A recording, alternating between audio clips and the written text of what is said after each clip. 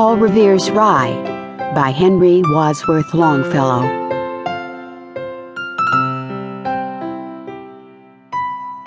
Listen, my children, and you shall hear of the midnight ride of Paul Revere on the 18th of April in 75. Hardly a man is now alive who remembers that famous day and year. He said to his friend, "If the British march by land or sea from the town tonight, hang a lantern aloft in the belfry arch of the North Church tower as a signal light. One if by land, and two if by sea. And I on the opposite shore will be, ready to ride and spread the alarm through every Middlesex village and farm for the country folk to be up and to arm." Then he said good night, and with a muffled oar silently rowed to the Charleston shore, just as the moon rose over the bay where, swinging wide at her moorings, lay the Somerset, British man-of-war, a phantom ship with each mast and spar across the moon like a prison bar, and a huge black hulk that was magnified by its own reflections in the tide. Meanwhile his friend, through alley and street, wanders and watches with eager ears, till in the silence around him he hears the muster of men at the barrack door, the sound of arms and the tramp of feet, and the measured tread of the grenadiers marching down to their boats on the shore. Then he climbed the tower of the old North Church, by the wooden stairs with stealthy tread, to the belfry chamber overhead, and startled the pigeons from their perch on the sombre rafters that round him made masses and moving shapes of shade by the trembling ladder, steep and tall, to the highest window on the wall, where he paused to listen and look down a moment on the roofs of the town and the moonlight flowing over all. Beneath in the churchyard lay the dead in their night encampment on the hill, wrapped in silence so deep and still that he could hear, like a sentinel's tread, the watchful night wind as it went creeping along from tent to tent and seeming to whisper, "All is well."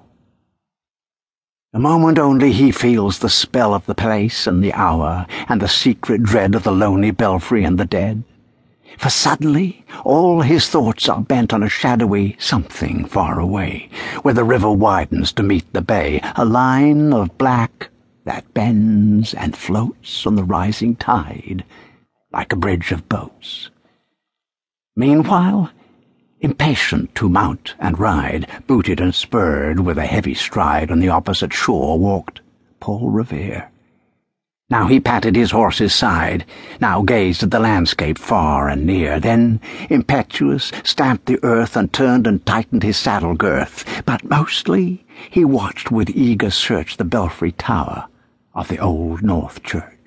as it rose above the graves on the hill, lonely and spectral and sombre and still. And lo, as he looks, on the belfry's height a glimmer, then a gleam of light. He springs to the saddle, the bridle he turns, but lingers and gazes, till full on his sight a second lamp in the belfry burns.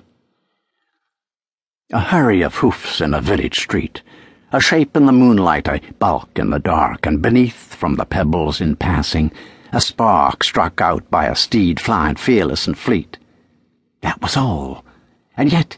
through the gloom and the light the fate of a nation was riding that night, and the spark struck out by that steed in his flight kindled the land into flame with its heat. He has left the village and mounted the steep, and beneath him, tranquil and broad and deep, is the mystic, meeting the ocean tides, and under the alders that skirt its edge, now soft on the sand, now loud on the ledge, is heard the tramp of his steed as he rides. It was 12 by the village clock when he crossed the bridge into Medford town. He heard the crowing of the cock and the barking of the farmer's dog, and felt the damp of the river fog that rises after the sun goes down. It was 1 by the village clock when he galloped into Lexington.